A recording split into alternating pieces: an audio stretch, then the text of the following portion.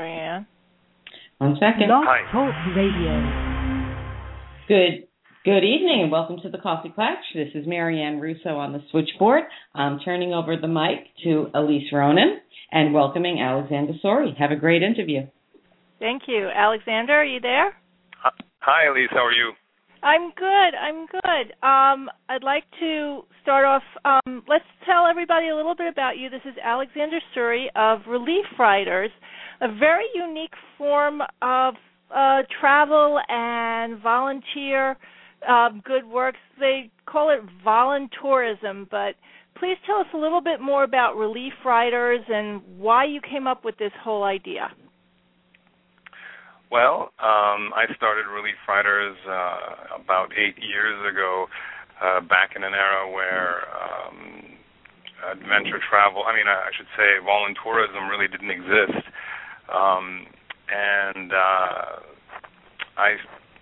So I started Relief Riders 8 years ago. And basically, Relief Riders is a small adventure travel company that leads humanitarian expeditions on horseback through the Thar Desert of Rajasthan and now central Turkey. We probably run three relief rides a year. We do two relief rides in India and one in Turkey. They last about 15 days, and we travel on horseback for about 250 kilometers.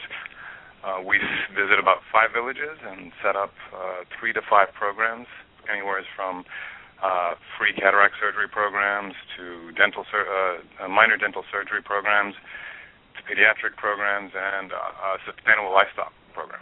So we do all of that on one trip. We actually treat about 2,400 people in a 15-day period. And it's designed so that the general public can actually participate in it.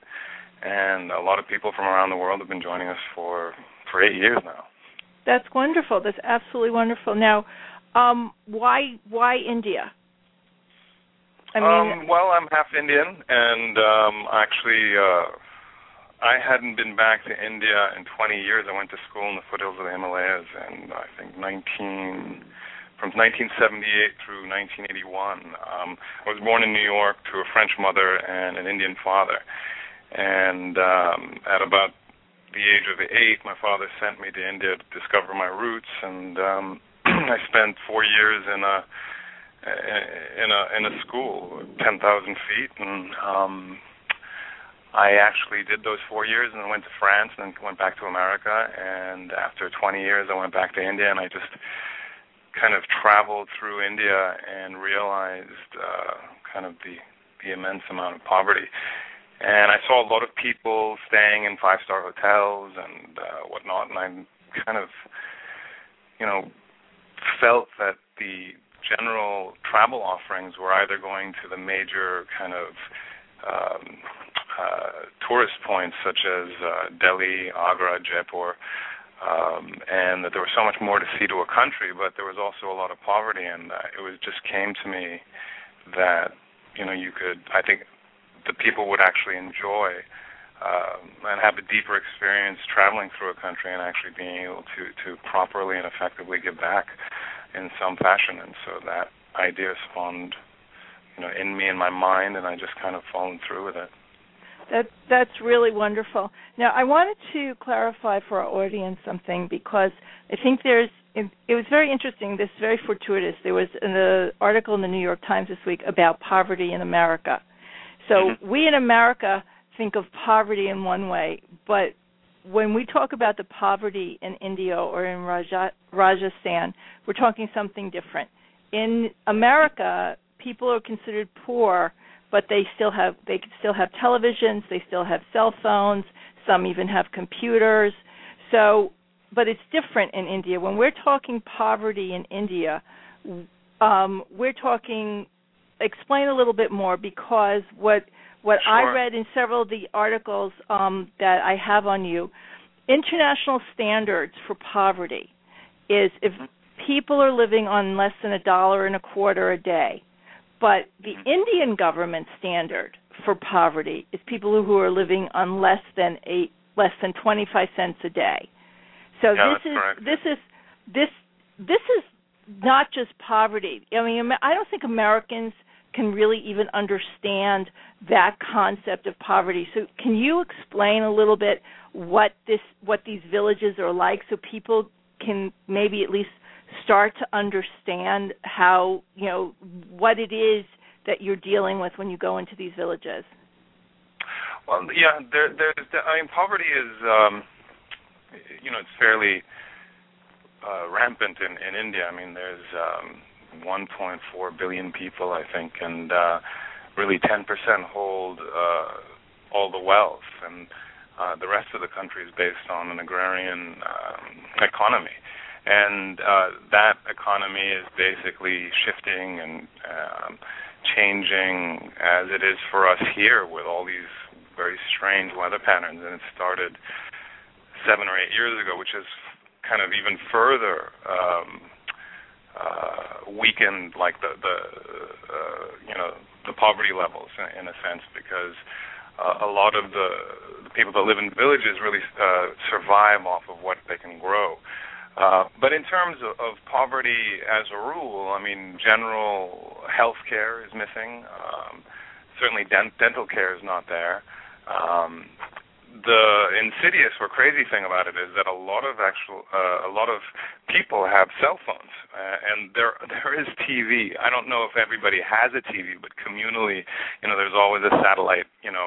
Somebody's got a TV in a village, and like there are 30, 40 people watching it, especially the cricket. But as a rule, in terms of healthcare, and it's kind of it's very challenging for people. So, yeah, I mean, it's. But there's one really important thing to note about the poverty in India is that there's not really a lack of dignity. That's the most powerful experience. I mean, people can go without health care. They can go without dental care. They're suffering from cataracts, parasites, whatnot. Poor nutrition. But the most powerful experience you get when you go there is that they're really the strength is really in the smiles and the way they treat you. They don't really, you're helping them, but they're not like down and out. I mean, it's extremely challenging, and for us, I mean, we go through a power cut in the West, and it's really kind of like practically the end of the world, and people talk about it for days. They have power cuts, every day. They only get electricity for 3 hours. So it's, they've been dealing with conditions like this and are very used to it. So there's a form at one point, like the human existence or the human factor kind of shines, and regardless of how severe the problem is, there's always a lot of dignity. And that really kind of amazes me every time I travel. I travel on my trips or my rides. It's a very beautiful thing. Now, is this the same kind of poverty? You said that you just went into central Turkey. Are you seeing the same thing there? No, they're two different. Yeah, it's interesting. That kind of we just finished our inaugural Turkey relief ride, and about 3 weeks ago or less than that. And it's very different because Turkey is a bit more developed. It's more modernized. They have medical care, but they don't have dental care. And also, especially for the topic that you talk a lot about in terms of child-related issues, they don't have playgrounds for children. So we ran 2 programs. We ran a dental camp and also a playground program where we basically installed two playgrounds in poor communities. That's wonderful. In central, yeah. It was very nice. We were able to kind of install these beautiful playgrounds that kids can now play on. It's very moving to kind of just see them like in glee running, going down the slides and using the swings, and it's kind of interesting to know that like 10 minutes before we got there, there was no playground. So it's just a kind of a very magical experience. That is nice. That is nice. Now, you do the same thing there. You bring everything on horseback? Is that it? You bring all the supplies, everything, or how? No, we used to. That depends. That's an itinerary specific logistic in the sense that there are some itineraries where we can truck stuff in on camel carts. Otherwise, we have to either truck them in through jeeps or trucks. It's really all depending. So in Turkey, we installed the playgrounds, but we brought that in a truck. Okay. And the dentist actually came in a jeep, in a vehicle. So, and in India also, it depends. I mean, India is in a far worse condition than Turkey. To do 40 kilometers, it can take you up to 4 hours. Wow. Which is 40 kilometers is probably like 28 miles or something, or 30 miles. So, you're talking about cratered roads. I mean, we could effectively have gone in jeeps, but the way I designed this experience was to really go in naturally on horseback, to really kind of immerse ourselves both in the culture and the landscape, and to really kind of take the time to slow down and take it all in while we were performing these activities, right, or these programs. Now, it says something about where you bring in a mobile medical camp into these villages. What exactly is that? Well, there's two different camps that we set up and run. One is a free general screening camp, or a general medical camp, where we have 6 medical specialists on hand. You have an ophthalmologist, dentist, general physician, a pediatrician, an ear, nose, and throat specialist, and I always kind of forget one of the specialists, so forgive me if I only came up with 5. And what we do is we basically set up a camp for an 8 to 10 hour period, and we treat the local population. So we've seen, usually when we do a camp like that, we've never seen really numbers below 500, but our highest have been 865 patients treated in about a 10-hour period or a 9-hour period. Really? So you get all kinds of patients in. The majority is really eye problems. A lot of the remaining, the rest of it is mostly upper respiratory, a lot of skin diseases, and then you have more serious cases, blood disorders, and just stuff that we can't treat on hand. Right. That involves a lot more care, and especially a lot more diagnostics, so that we don't really have. Right. So now, that's are you? One.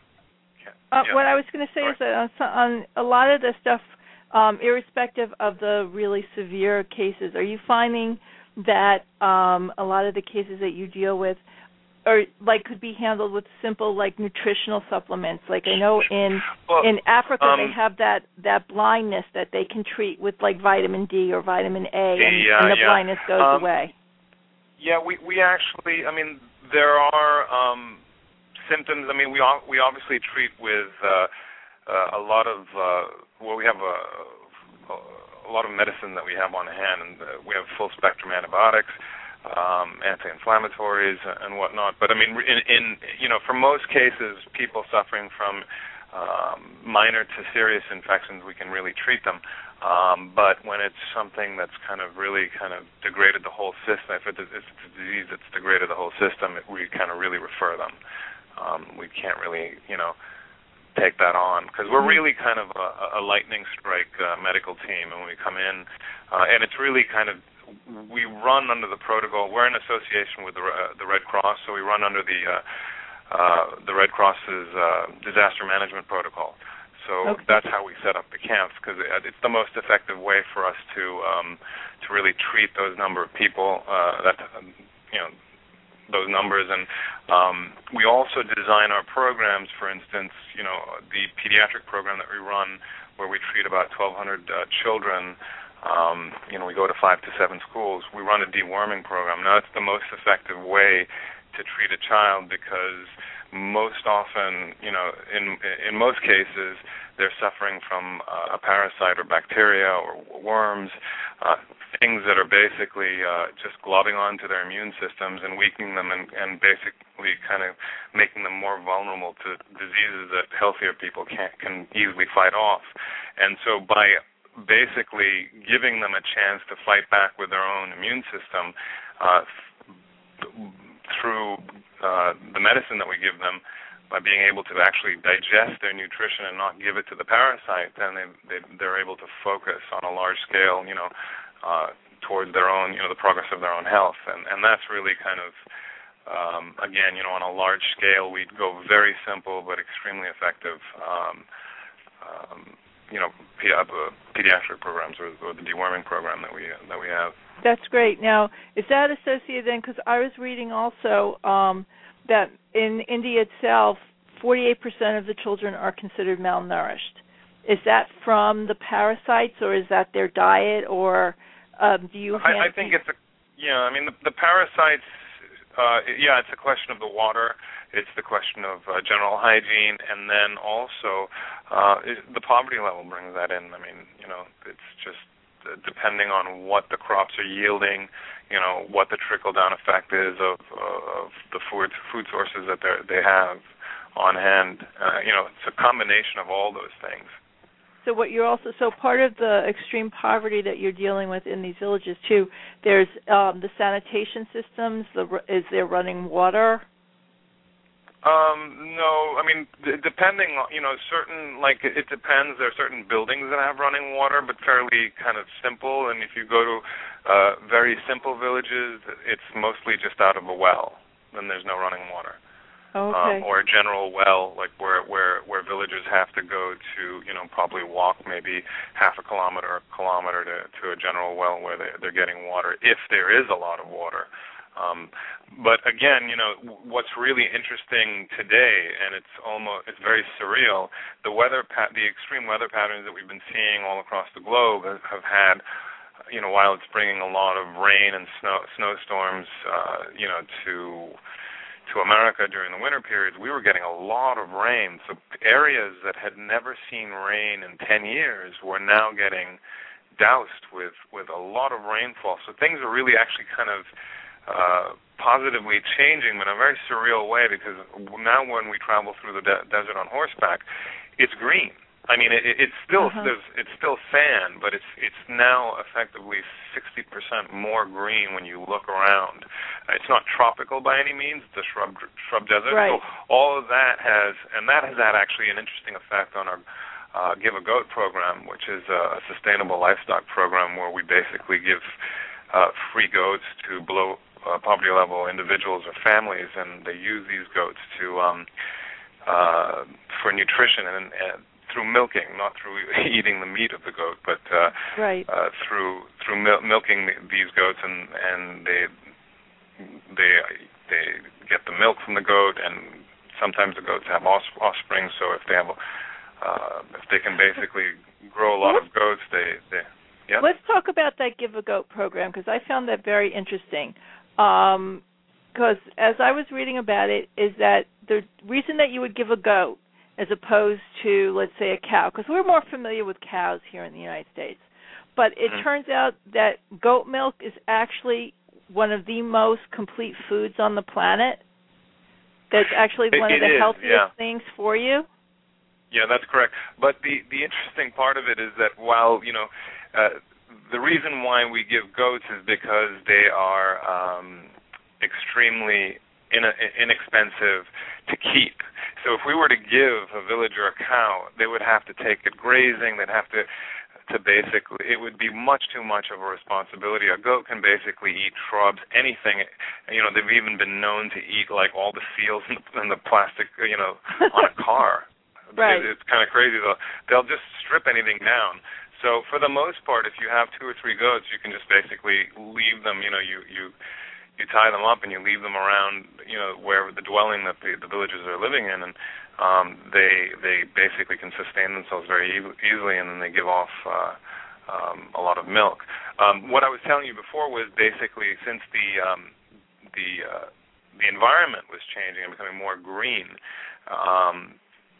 The goat herd before, when we were under a drought period, I used to buy goats extremely cheaply because goat herders, I would get them, maybe 1 to 3 or 4 goats individually from, several goat herders to give them away.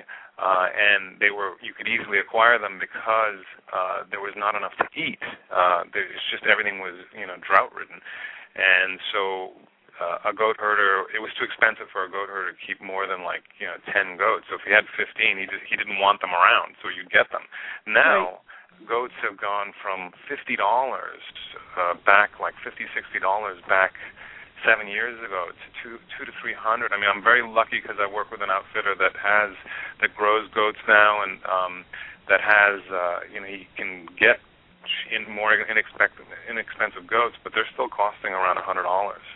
Really? Which blows my mind. Yeah, and this is again, what's happening with the environment, with the global climate change, and it's really happening before our very eyes. It's not like it's happening over a course of 10, 20, 30 years, and it's kind of incredible to just know that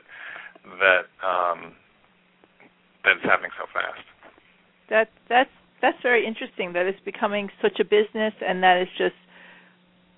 That people have sort of they're making up for all the they're making up for a lost time, right? Yeah, right.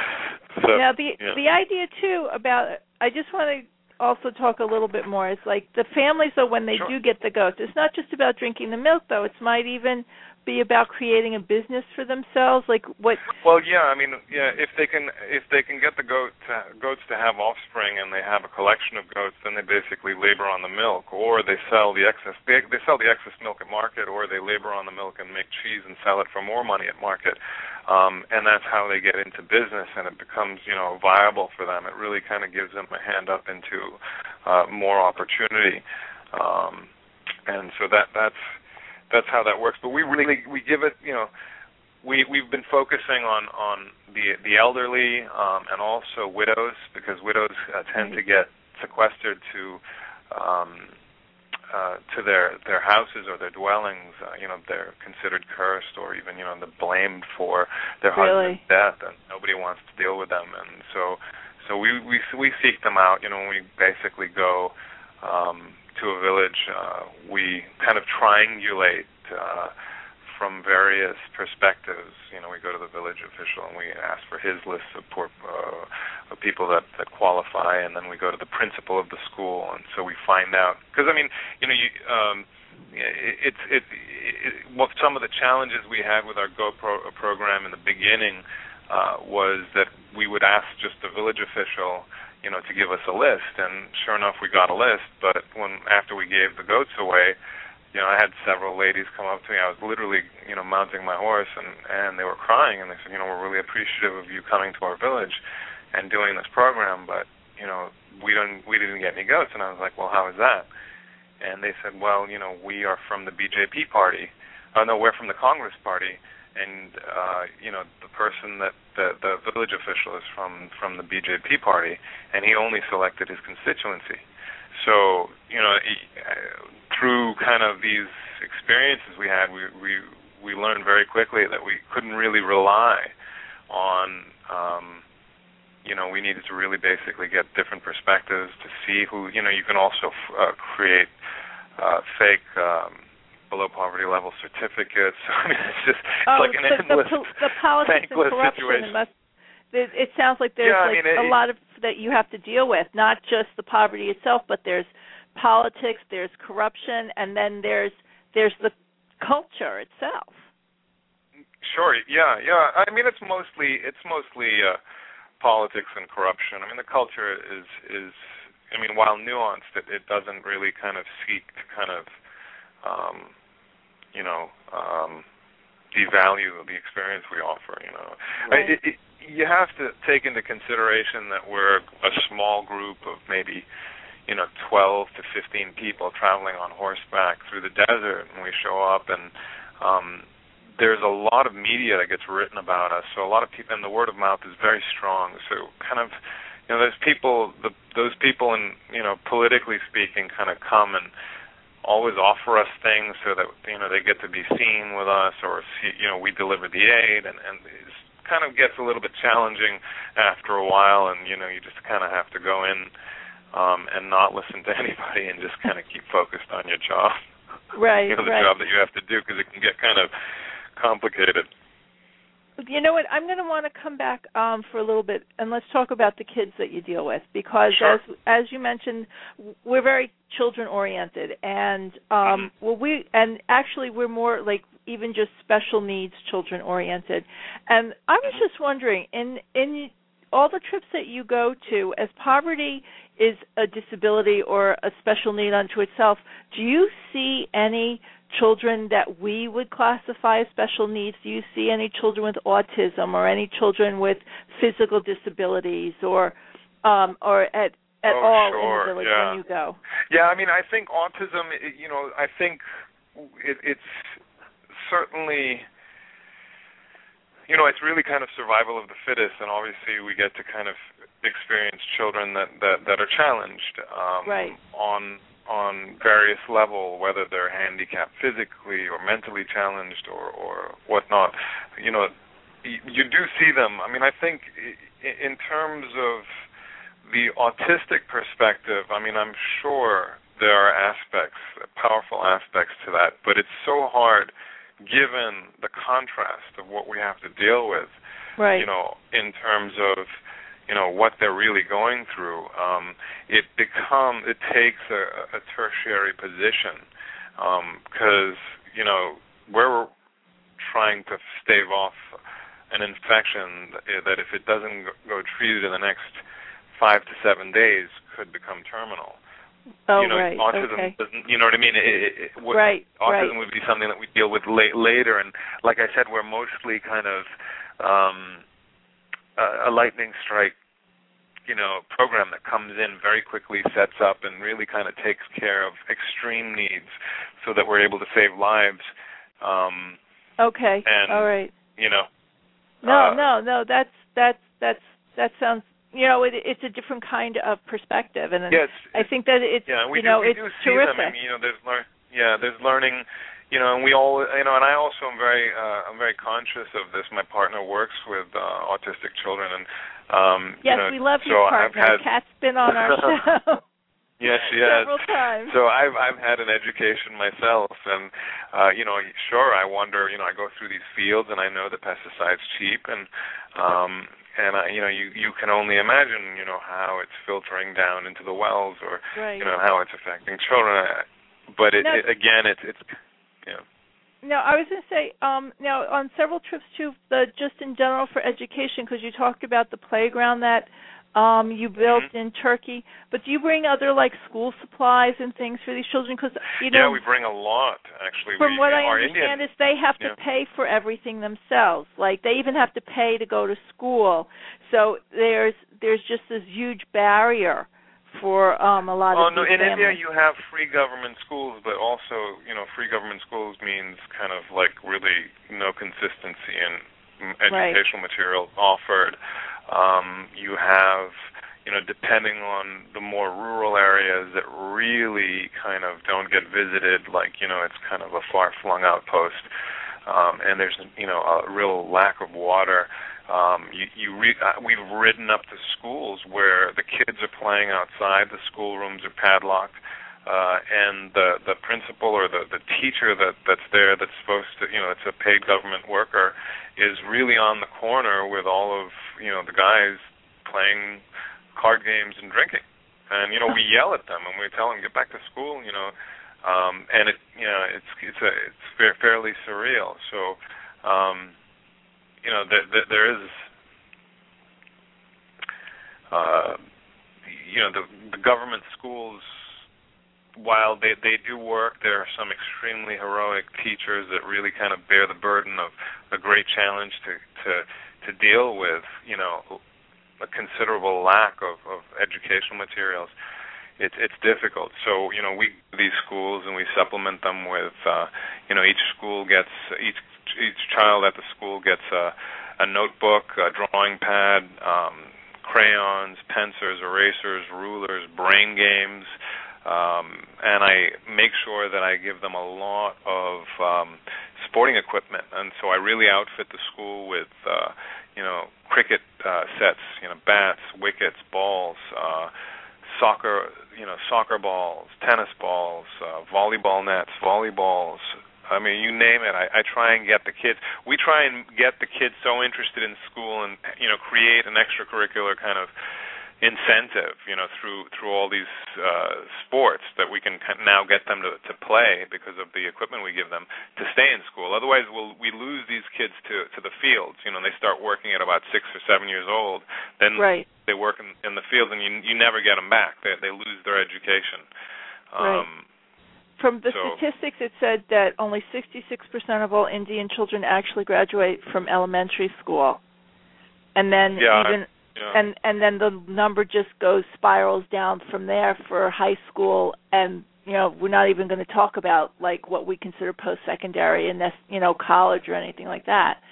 So and there are some that make it out, and interestingly enough, we find this also in our dental programs. I mean, and it seems to be.